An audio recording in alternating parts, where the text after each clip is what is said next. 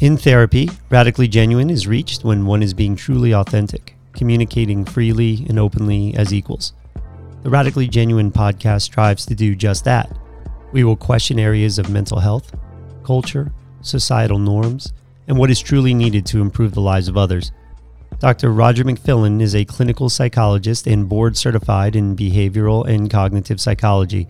He is the executive director of the Center for Integrated Behavioral Health in Bethlehem, Pennsylvania. Think differently. Sometimes a novel approach can result in a profound outcome. In fact, it forces you to step back and ask if everything you have learned is wrong. On today's podcast, we welcome Dr. Chris Palmer to discuss the ketogenic diet and pursuing a metabolic approach to understanding our mental health. Welcome to the Radically Genuine podcast. I want to alert all our listeners to new social media. If you want to check us out on Instagram, we are at RadGenPod. We're even on TikTok now, at RadGenPod. If you want to email us, we're radgenpodcast@gmail.com. One of the themes, fellas, of our program has been talking about kind of innovative treatments and where we need to evolve in the mental health field. Certainly, I think we're all humbled by some of the poor outcomes that exist. And as we look at some of the data, we're seeing that a lot of what are considered empirically validated treatments don't help a lot of people. We've wanted to expand this conversation to include all of the many lifestyle factors that exist in living well. And we've been really sending out a call for the medical profession to be able to expand our understanding of how mental health progresses itself and how it interacts with so many different factors, from nutrition to sun exposure to metabolic health. We are lucky enough to have a pioneer in this area, somebody who's been studying and researching the intersection between metabolic health and psychiatric presentations for what amounts to close to 15 years, even prior to ketogenic diets and low-carb community really exploding. I want to welcome to the podcast Dr. Chris Palmer, who's currently the director of the Department of Postgraduate and Continuing Education at McLean Hospital and an assistant professor of psychiatry at Harvard Medical School. He's also double board certified in psychiatry and neurology. Welcome to the Radically Genuine podcast, Dr. Palmer. Thank you for having me, Dr. McFillin. Welcome.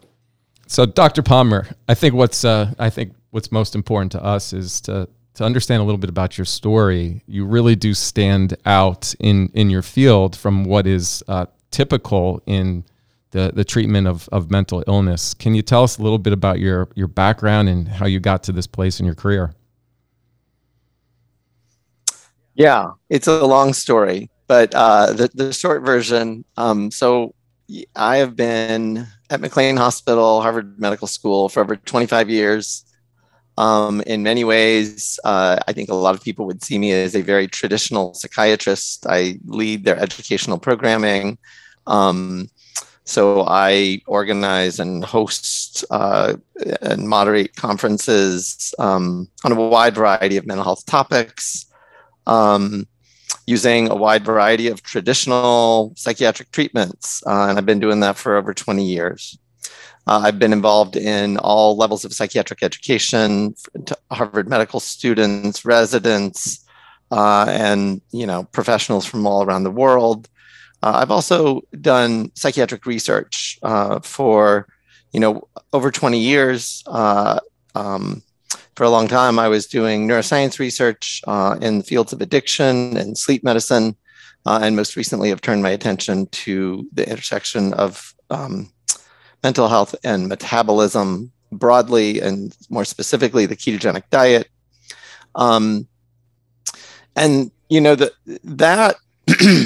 That area of interest was, very serendipitous for me. Turns out we have a rigorous academic and scientific database to draw upon. 100 years of clinical and neuroscience research documenting the effectiveness of the ketogenic diet for brain disorders, but quite serious brain disorders, epilepsy among, particularly. But I didn't know about that. I was never taught about that. So I stumbled upon it. And I stumbled upon it first through my own experience of, over 20 years ago, using a ketogenic, low carbohydrate diet to improve my own metabolic health. Because when I was in my 20s, I already had metabolic syndrome. I was doing all the dietary guidelines, eating a nice, healthy, low-fat diet. I was exercising regularly. The lower the fat, the better. So I was doing it, and my health was going down the toilet fast, and blood pressure was going up, and triglycerides were sky high, and HDL was low, and had prediabetes and everything else. And really out of frustration and as a last-ditch effort, after my primary care doctor kept trying to push pills on me and I kept refusing, I decided to try the Atkins diet at the time. And because I'd heard through the rumor mill that somehow it was working miraculous results for some people. It was complete heresy at the time. And when I started it, it was really just a Hail Mary pass. I was like, this is not going to work. There's no way in hell eating eggs every morning is going to help my metabolic syndrome. But in fact, it did. Within 3 months, everything got better. But one of the things that was shocking to me was I noticed dramatic effects on my mood, energy level, confidence level, sleep, other things. And so I waited a couple of years, saw similar effects in friends and family members. And within a couple of years, I started using it in patients with treatment-resistant depression. And lo and behold, it was working for some of them. It was not working for 100%, but a lot of people weren't able to do the diet or stick with the diet. And I was just learning how to coach and mentor people and educate people on, all the strategies to be able to do it. But it worked. And everything kind of, I laid low with all of that. I was doing my traditional Harvard teaching. I was doing my research. I laid low because the ketogenic diet back then was quackery. It was quackery. And I did not want to lose my license. I didn't want to lose my job. So I just laid low and helped the patients in front of me in the ways that I could. All of them were treatment-resistant patients. I certainly wasn't using this as a first-line treatment. But so they had already tried dozens of medications, ECT, TMS, years of psychotherapy, and nothing was working for them. So I kind of figured, well, what the hell, why not? At that point in time, I still didn't know about its use in epilepsy. So I just figured, this diet seems to help people's mood. Gosh, why not try it? That everything changed for me. It was about 6-7 years ago now that I used the diet to help one of my long-standing patients with schizoaffective disorder lose weight. He wanted to lose weight. He had treatment-resistant schizoaffective disorder, which is crossed between schizophrenia and bipolar disorder. He was tormented by his illness. Plagued by hallucinations and delusions throughout the day, every day. He could barely leave home. He was convinced that people were conspiring against him, that people were trying to kill him, that these wealthy families had technology. They could beam thoughts into his head. They could control what other people thought about him. And for whatever reason, he had been targeted, and they set out to ruin his life and torture him. Those were his firm beliefs for over a decade. And despite numerous medication trials, those beliefs and those tormenting symptoms persisted for him. But he said, gosh, I'd like to lose some weight. He was just down on himself all the time. There's no hope for me or my life. But maybe if I lost some weight, it would at least be a step in the right direction. So I was like, okay, let's try he had already tried some other weight loss methods.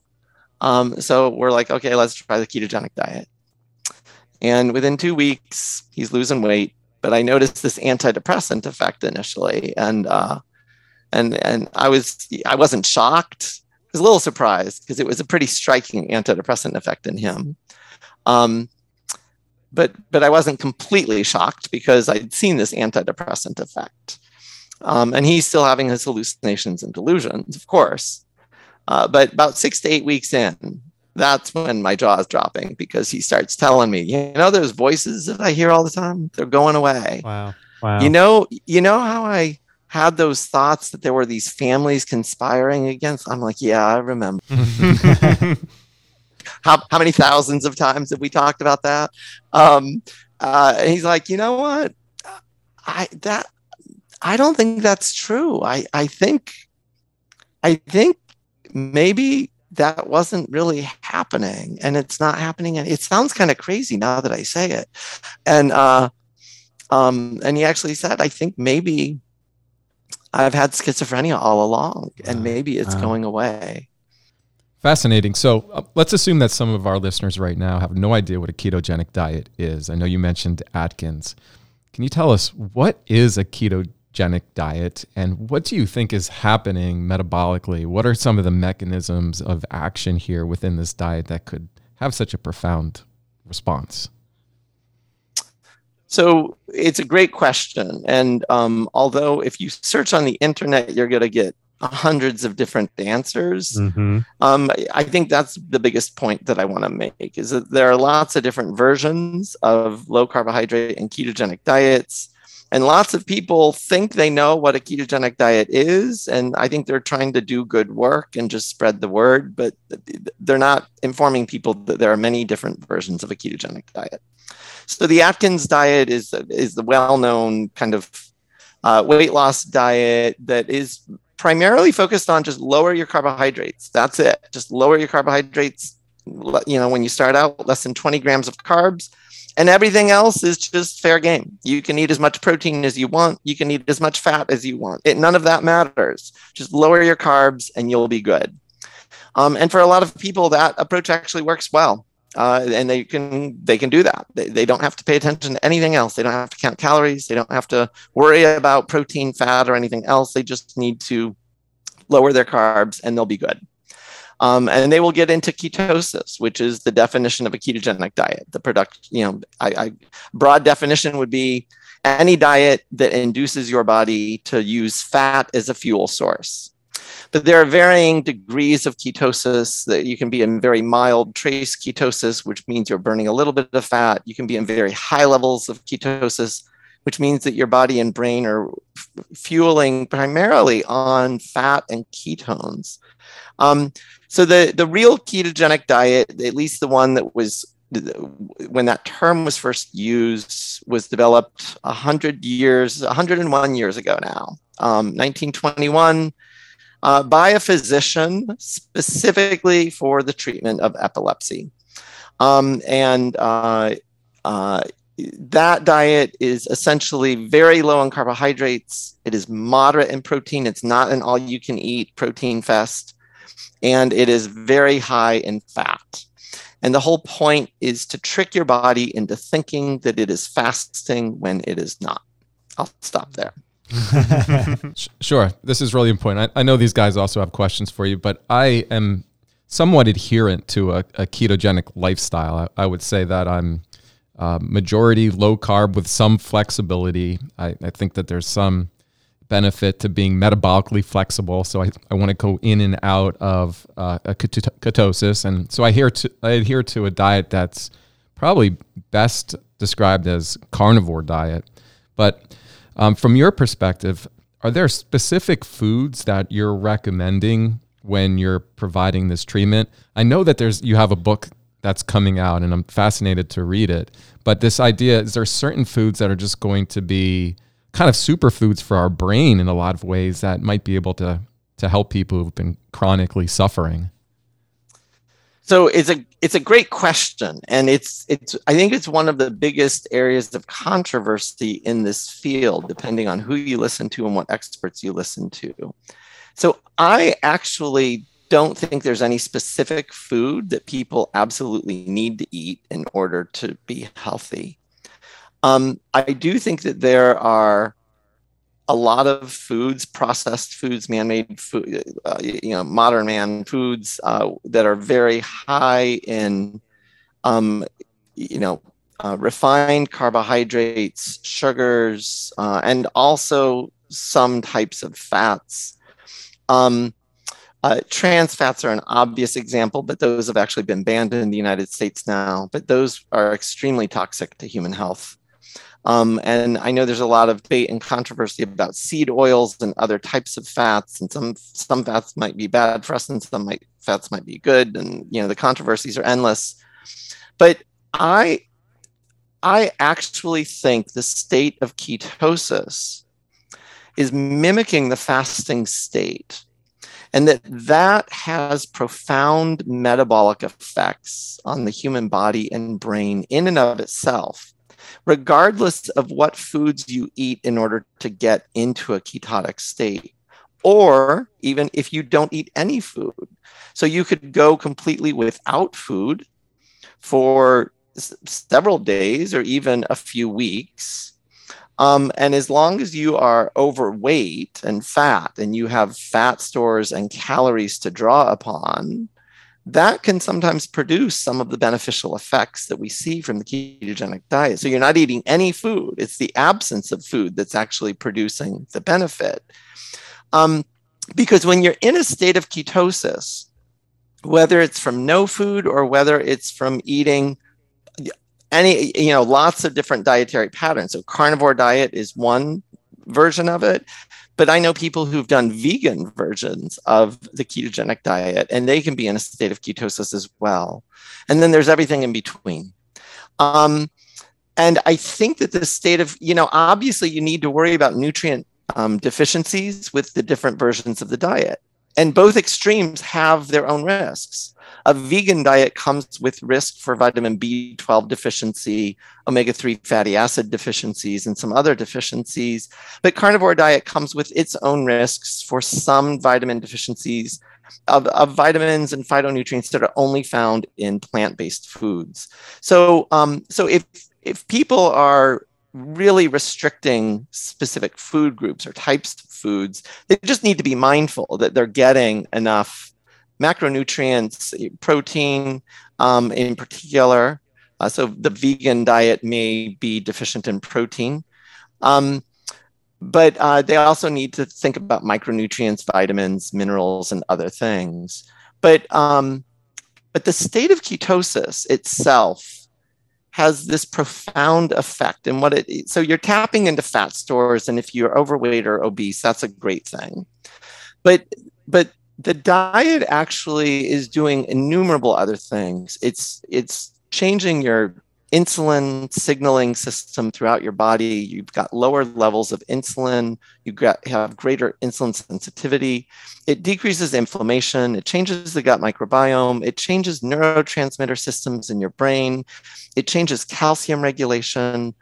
One of the big things that's really, I think, is key is that it actually induces mitochondrial biogenesis and mitophagy and autophagy. And so what that means is that your cells actually produce more mitochondria, and those mitochondria are healthier, but it also induces this widespread body process called autophagy, which means that when your body thinks that it's fasting, it doesn't just randomly start destroying body parts and using them as fuel sources. It's actually ridiculously precise in which parts and cell parts it destroys for fuel sources. So your body's not only tapping into your fat cells, it actually, every cell in your body starts to hunker down. And what they do is that they actually look for any old or defective proteins or cell parts. And those get destroyed. Those get recycled in these things called lysosomes. And that gets used as a fuel source. But the reason that's so powerful is because it means that all of the old and defective cells and cell parts in your body are getting destroyed and recycled. And then when you eat again, obviously you can't fast forever because you starve to death, and that's really bad, or you get an eating disorder that's life-threatening. So don't do that. But when you eat again, your cells actually go ahead and replace those parts that got destroyed. But guess what? They're brand new, good as new parts. And so it's a way to kind of rejuvenate your entire body and heal parts of your body that might actually be damaged.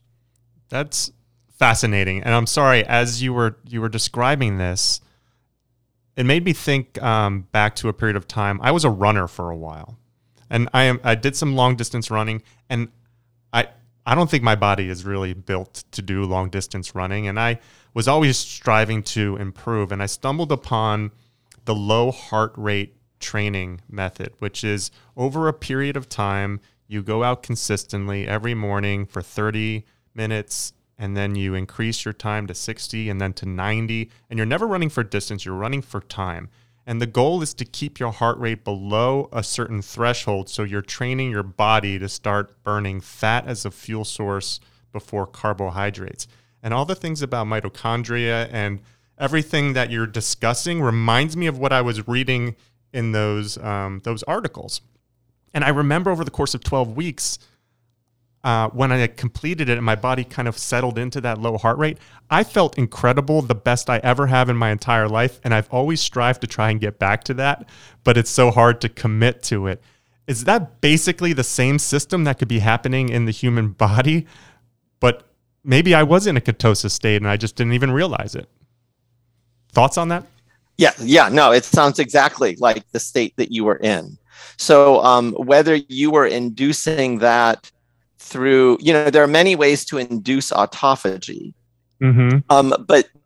But the bottom line is that you want to force your cells to be in a relative state of deprivation. Mm-hmm. And there are two easy ways to do that. One is restrict the nutrients restrict calories or specific types of nutrients that they are getting.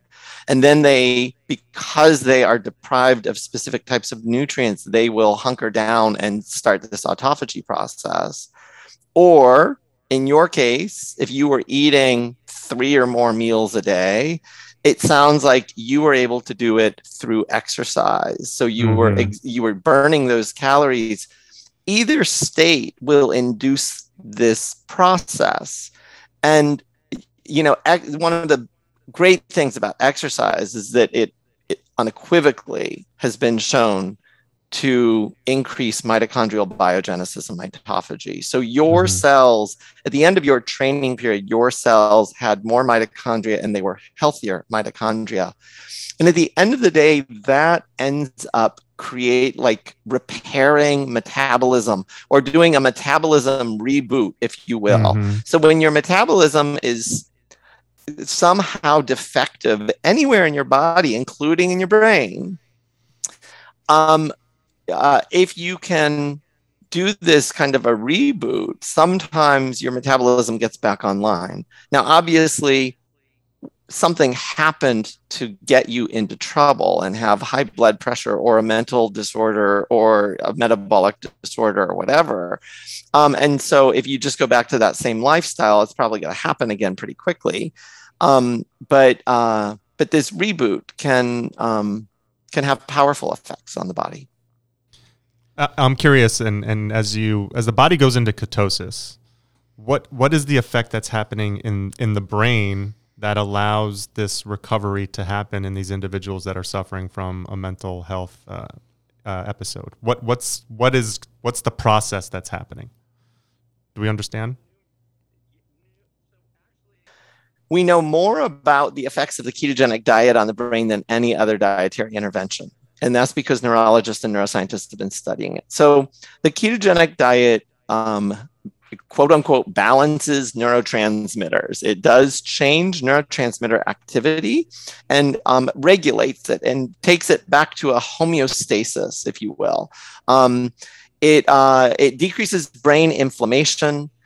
We have a study from the National Institute of Alcohol Abuse and Alcoholism in last year demonstrating this directly in alcoholics. It decreases brain inflammation. It restores brain metabolism. So that's one of the biggest things for me, is that I am very convinced, based on decades of research and science, and I am not alone in this assertion. Many leading neuroscientists and psychiatrists are all hot on this same path, and they've been hot on the same path for decades. Mental symptoms seem to be due to metabolic disturbances in the brain. And the ketogenic diet restores healthy metabolism. And it does that, again, through the processes I just mentioned, calcium regulation, all of these other things. One of the big things is that your brain cells can actually become energy deprived because they have trouble processing glucose as a fuel source.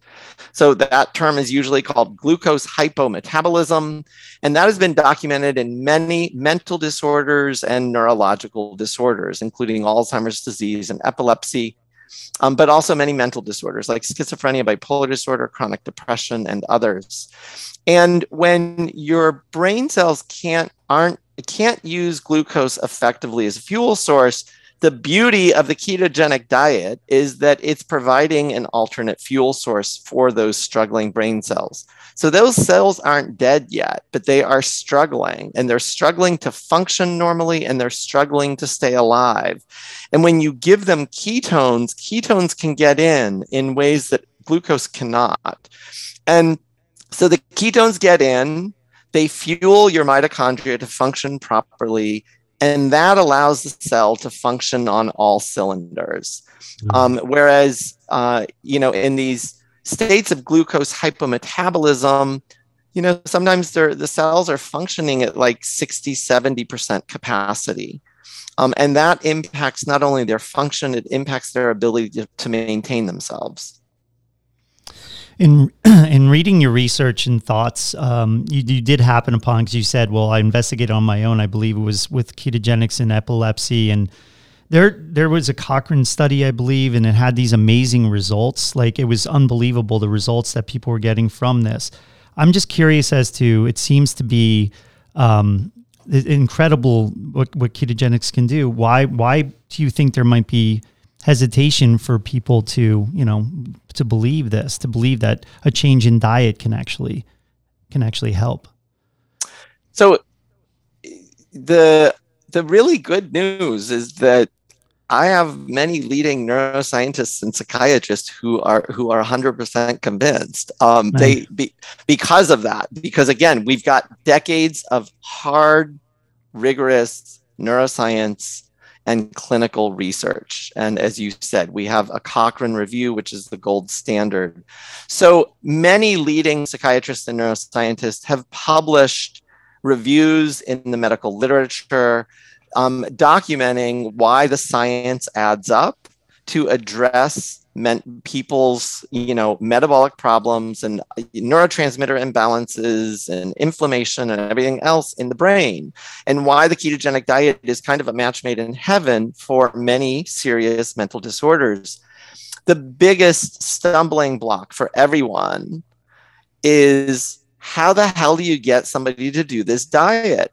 So they all think, if you gave me a normal, healthy person who wanted to lose 30 pounds, but they're like working, they're a professional, they're smart, they're motivated, they're disciplined. Most healthcare professionals on the planet today don't think they could get that person to do any diet and lose 20 pounds and keep it off, let alone a ketogenic diet and lose 20 pounds and keep it off. Because the belief is that these diets are unsustainable. And the reality is that when you look at the research literature of weight loss, we are failing abysmally. It is the majority of human beings cannot lose weight and keep it off. They just can't. So most healthcare professionals are just exasperated with, now you're going to tell me to use some diet not only with just somebody who needs to lose 20 pounds, but these are schizophrenic patients who weigh 150 pounds too much, and they're smoking cigarettes incessantly, and they're tortured. They can barely show up for their appointments on time. They can barely remember to take their pills every day. They can't take care of themselves. They're all disabled. Their parents or the guardians have to do everything for them. How the hell am I going to get them to do this diet? Mm-hmm. Now, that is the sense. That is the pervasive thinking and message out there. Is, yeah, Chris Palmer, yeah, we get the science. You've convinced us of that. Yeah, okay, science, yeah, but it's not a practical intervention. It's just that, you can now, it doesn't matter how much wonderful science there is. If you can't get people to do it, it's not going to work. And so I am getting chronic paranoid schizophrenic patients to do this. I'm getting them to lose 150 pounds and keep it off for 7 years and counting. Right. I have published studies of people who've kept it off for 15 plus years, and they are doing it. So I think the medical community needs information, they need encouragement, they need hope. And this is where the art of the treatment comes in. So there's a science to a treatment and there's an art to a treatment. It's the science and art of the practice of medicine. So the science is easy. Cochrane reviews, neuroscience articles, all that. The science, I can sell that very easily.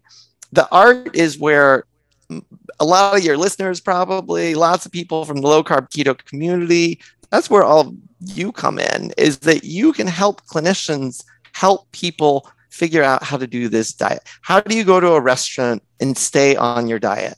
Mm-hmm. How do you go grocery shopping and stay on your diet? How do you deal with friends and family who are shoving bread and pie and cake in your face and telling you, come on, you've been so good, you can have a little? How do you deal with that kind of pressure?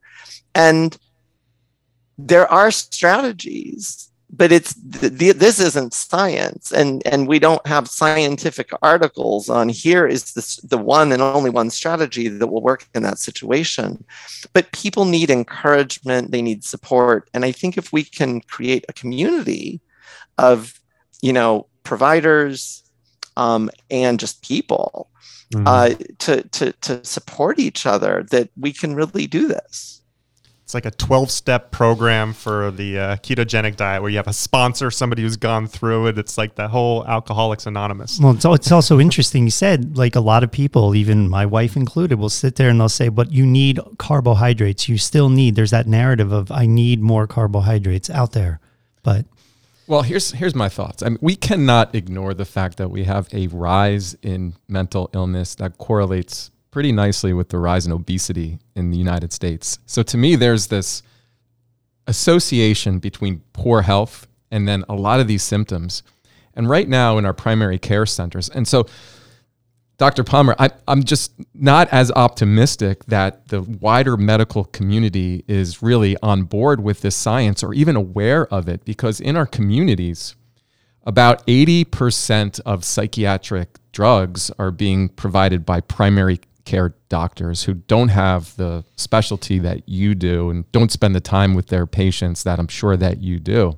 So we're in this healthcare model where it's kind of fast food style, that comes along with the poor diets in our country, fast food. It's this quick diagnosis and prescription drug in our primary care centers where if you talk to many of the doctors, they just feel burned out and they don't know what to do.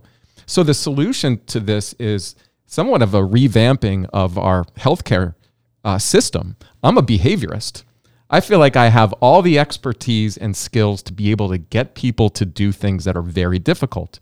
You're a psychiatrist who believes in this treatment, and therefore you've developed the skills to be able to get your clients to be able to make these profound changes. How do we change the narrative regarding the mental health care model in this country? So it's a great question. And I'm not here to promote my book, but I have to bring up my book because I have been struggling with that question for over 5-6 years now. And I, about 5 years ago, I started writing a book on the ketogenic diet for psychiatry. Quickly realized nobody's even going to believe this, and they're certainly not going to take it seriously. There's a whole field, nutritional psychiatry. For the most part, clinicians are not taking it seriously. And unfortunately, many people in the community talk about nutritional psychiatry as just let's decrease the rates of obesity in the mentally ill. Well, that's all well and good, but we still have to treat their symptoms. We have to treat their hallucinations and delusions. And as you said, we're using medications that actually cause obesity.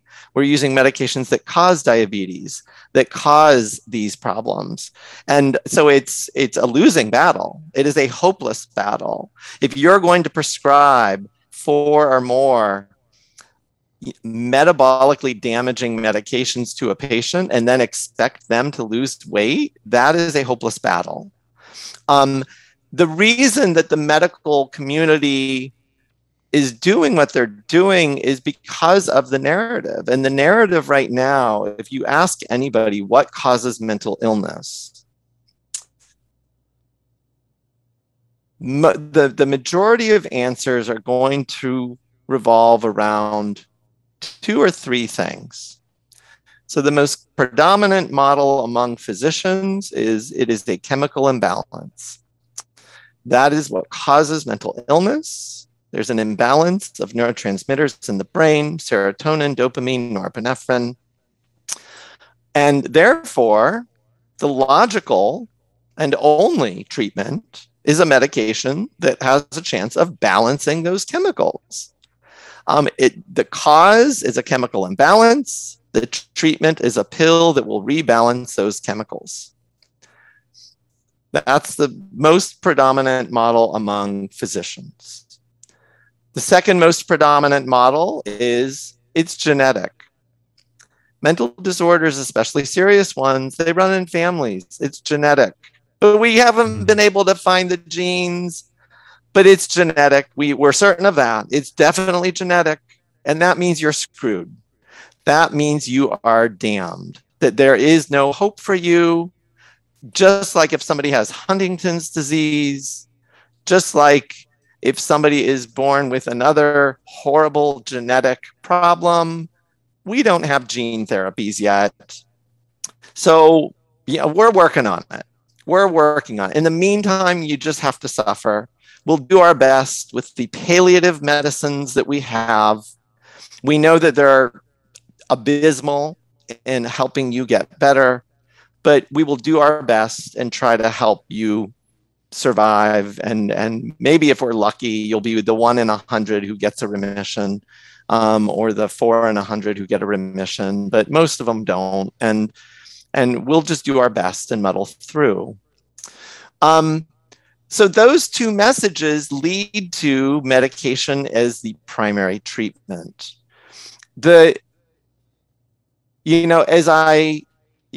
As I embarked on this journey, and I just want to remind people, I'm a hardcore, trained as a very traditional neuroscientist psychiatrist. If you asked me 10 years ago, do I think a diet could help somebody with schizophrenia? I would have said absolutely not. And I would have been 100% certain of that, or at least I'm usually not. I'm always been skeptical and at least a little open-minded. So 95, I would have been 95% certain of that. Now, do I know about, vitamin deficiencies? Sure. Do I know about, celiac disease? Sure.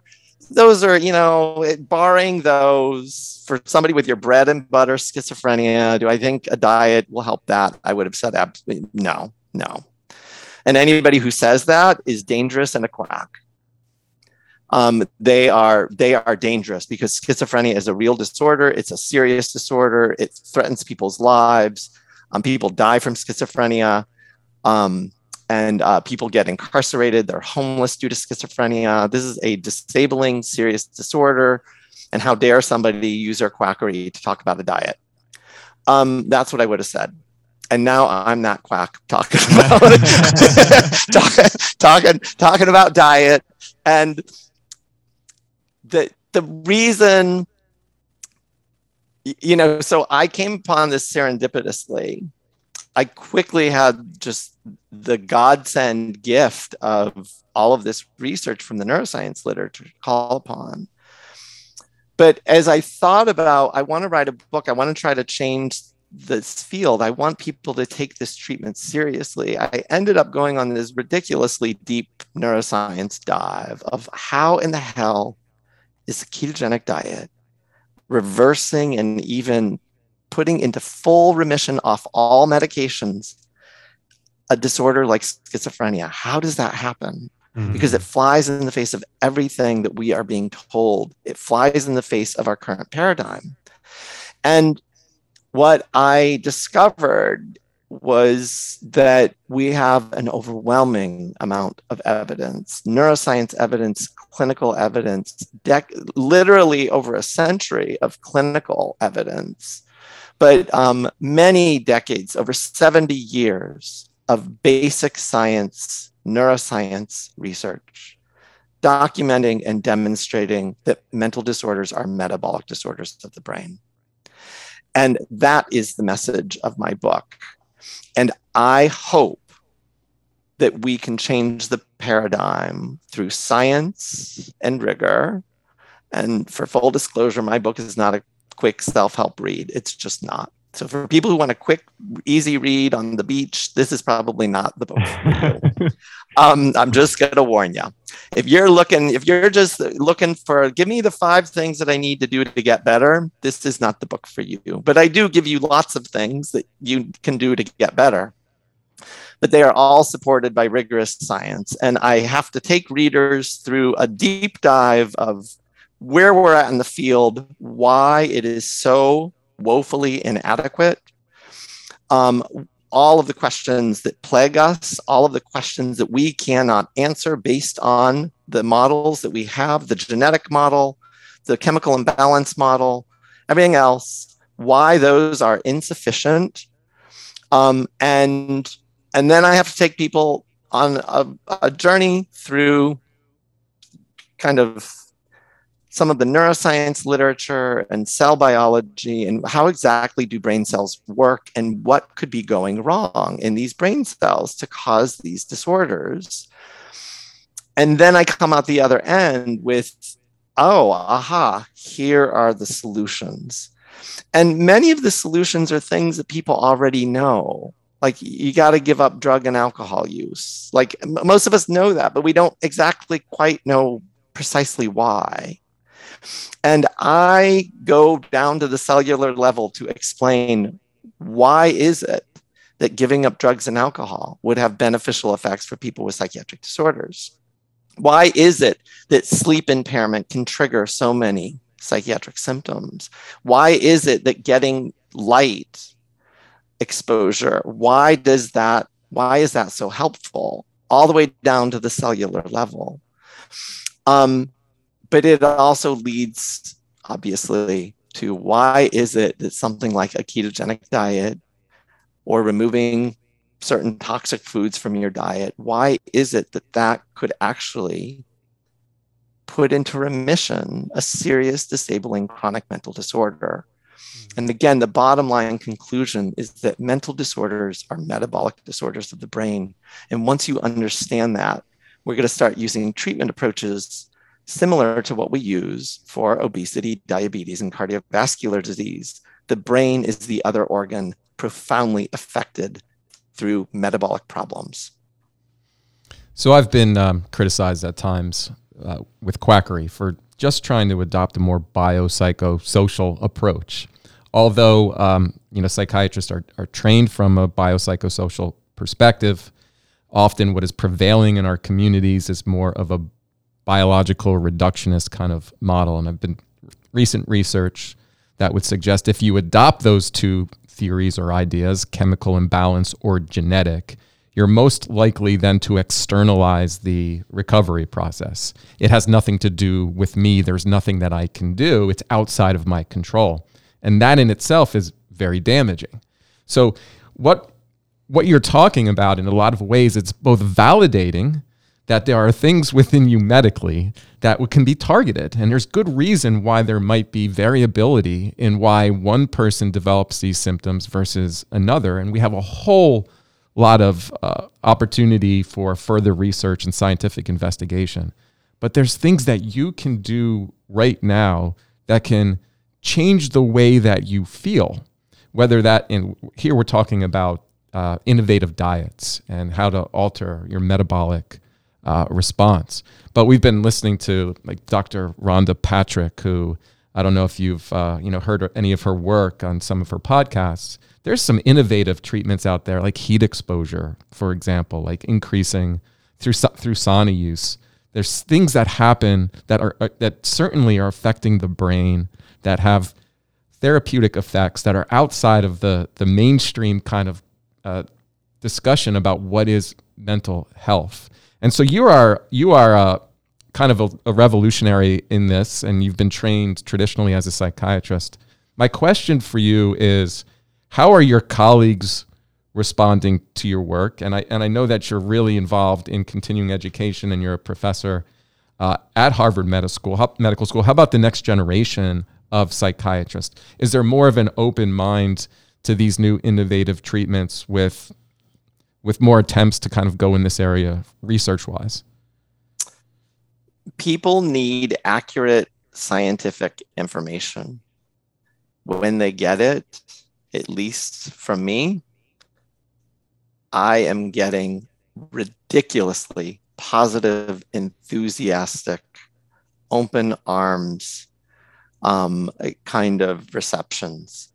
So I gave a presentation on metabolism, premature aging, and the ketogenic diet to a group of very traditional psychiatrists. So these are typically older professionals, average age definitely older than 45, at a Harvard CME conference last year.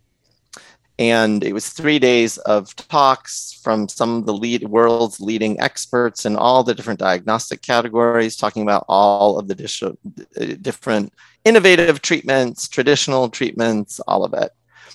My talk was the highest rated talk of the entire conference. And what I noticed was that the comments were the thing that were just heartwarming for me, because so many clinicians said, all the other talks at this conference were great, and, they were so helpful, and I learned a couple of new things, and that was great. But this talk completely changed the way I think about psychiatry. This talk opened up entirely new ways to think about what I'm doing. And I believe people in the mental health field, it's a rule of thumb, are really genuinely good people. You don't go into the mental health field for glory or fame or money.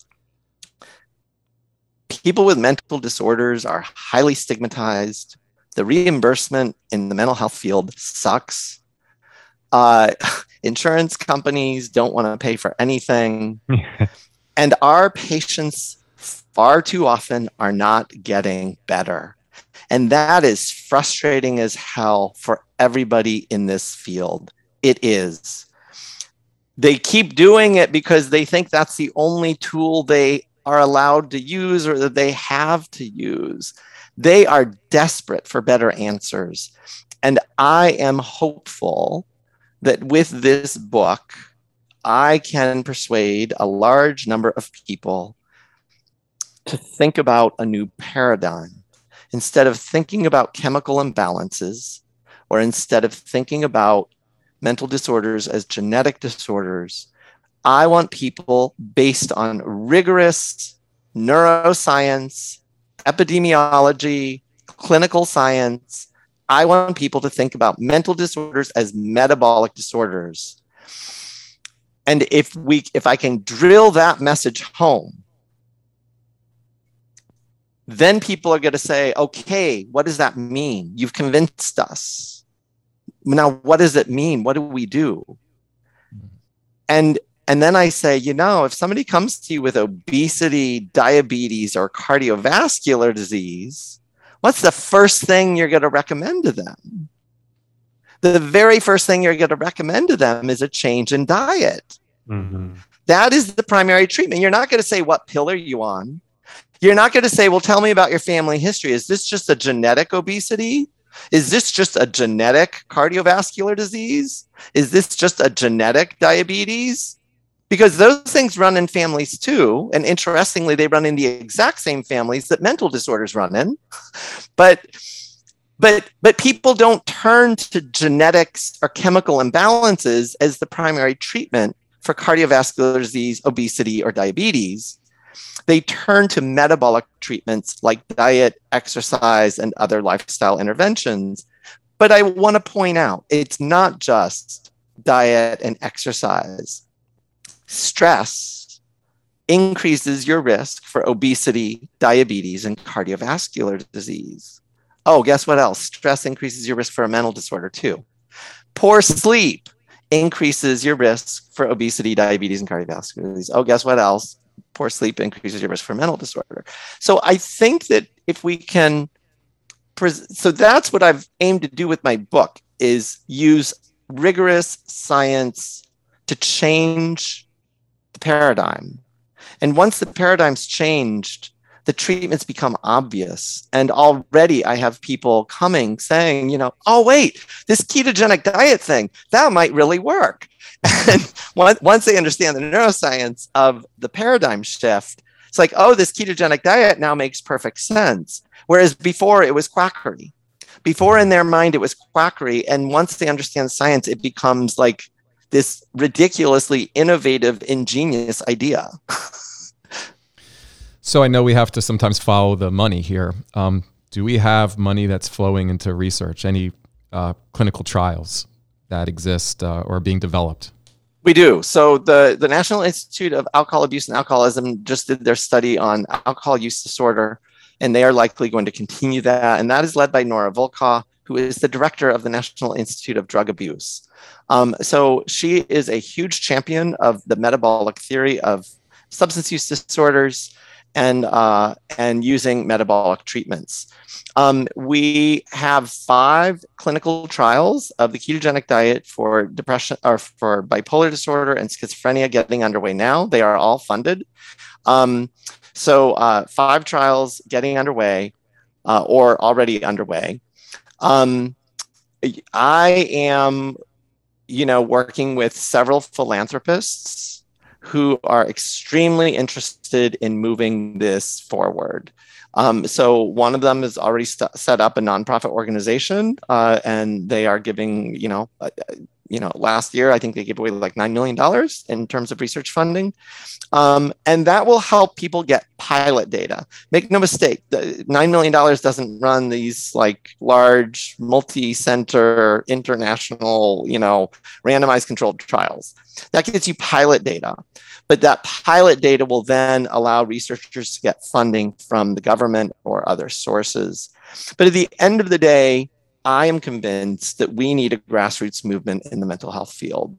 And without a grassroots movement, we're not going to get enough change soon enough.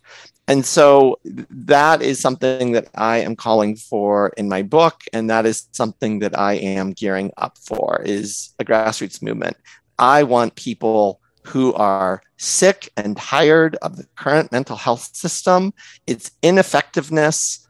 This includes lots of people. It's not just the people suffering from mental disorders. It's all of their family and friends, but it's also the insurance companies. They're sick and tired of paying for ineffective care. It's also the disability system. They're sick and tired of all these people being disabled. It's the employers. They're sick and tired of people taking medical leaves and calling in sick or not being fully productive, efficient workers. Everyone is sick and tired of our current model of mental health, and we need new, innovative ideas that will actually get people better, but we need it based on science and evidence. And I am convinced, I might be wrong, but I am convinced we've got it already, and it is coming out in November. Well said, Dr. Palmer. I feel obligated to ask the question. For many of us that might be listening to this, we could say, boy, I can put myself into a state of ketosis. If someone is struggling with a mental health episode, let's use bipolar or schizophrenia. I recall when I went into ketosis, there was a period of like a flu. So is there any increased risks or anything that we just want our listening audience to be aware of in terms of like working with their doctor if they're going to try and take this approach independently of anything else? Any concerns, any increased risk? There are concerns and increased risks. So I think for people with serious mental disorders, for people with serious metabolic disorders like diabetes, if you're on medication, so if you've got diabetes and take medications for it, or if you've got schizophrenia and you're on 4 medications for that, I do think that there are serious risks, and some of the risks are from the ketogenic diet, the keto adaptation phase, as you described. Yes. And I have seen some people get worse before they get better. Okay. So in the way that you had the flu, somebody who is already metabolically vulnerable could actually get even worse, and that can be unsafe because of the symptoms it produces, because a disorder like schizophrenia can sometimes be unsafe. When people get really paranoid and they're hallucinating, they can also become agitated. They can sometimes become aggressive. And so that needs to be managed in a safe way. And but on top of that, the medications might need to be safely adjusted and managed. So antipsychotic medications in particular are going to interfere with ketosis because they are increasing your insulin levels and they are increasing your blood glucose levels independent of whatever you eat. So even if you're eating a ketogenic diet, you may have trouble getting into ketosis because of the medication. Okay. Great. Thank you for adding that. I think that's really important for our listeners to hear. All right. So, Dr. Palmer, fascinating discussion here. I can't wait for your book to come out. What is the name of your book and when is it going to be released? So the book is called Brain Energy and it comes out November 15th. But if people are listening to this and they want to pre-order it, you can already pre-order it on Amazon, Barnes & Noble. You can get it all sorts of places. We'll include those links in our episode show summary. So everybody scroll down, click on that button right now. And how can people find you if they want to learn more about your work? So I've got a website, chrispalmermd.com. I've got a newsletter that I don't really keep up with. So if you sign up for my newsletter, don't worry, you are definitely not going to get spammed. But if you want to be part of this mental health movement and you want to help create change, I encourage you to sign up. But stay tuned. I'm working with actually some publicists and marketing agencies to really gear up for all of this. Dr. Palmer, I'll tell you what. I'm inspired, from someone who's working, on the front lines in this system and working with so many people who are suffering, to hear an innovative voice, one that's certainly provides an optimistic message about what more we can learn and how people can gain control over their health and, of course, many of the symptoms that they experience when you're struggling with a mental health diagnosis. This is a powerful podcast. And we really encourage anyone who is listening to this to forward it along. This is one of those podcasts where I'm going to say 99% of people who are in this field might not have this knowledge. And there are many people who are suffering and struggling and feel pessimistic themselves, very hopeless, that aren't aware of some of this innovative research and ideas that are occurring within the field. So I think this is a powerful podcast, and I really appreciate your time. No, thank you. Thanks for the opportunity.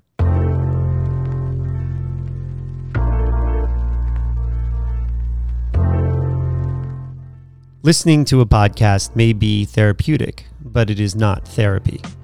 Always seek the advice of your mental health professional. If you are in a crisis or you think you have an emergency, call your doctor or 911. If you are considering suicide, call 1-800-273-TALK to speak with a skilled, trained counselor. If you found this podcast interesting, please share it with a friend, subscribe through your podcast app, and engage with us through our social channels. And if you are concerned about a friend or family member, reach out. The 6 magic words, "I was just thinking about you," may make their day. Thank you for listening.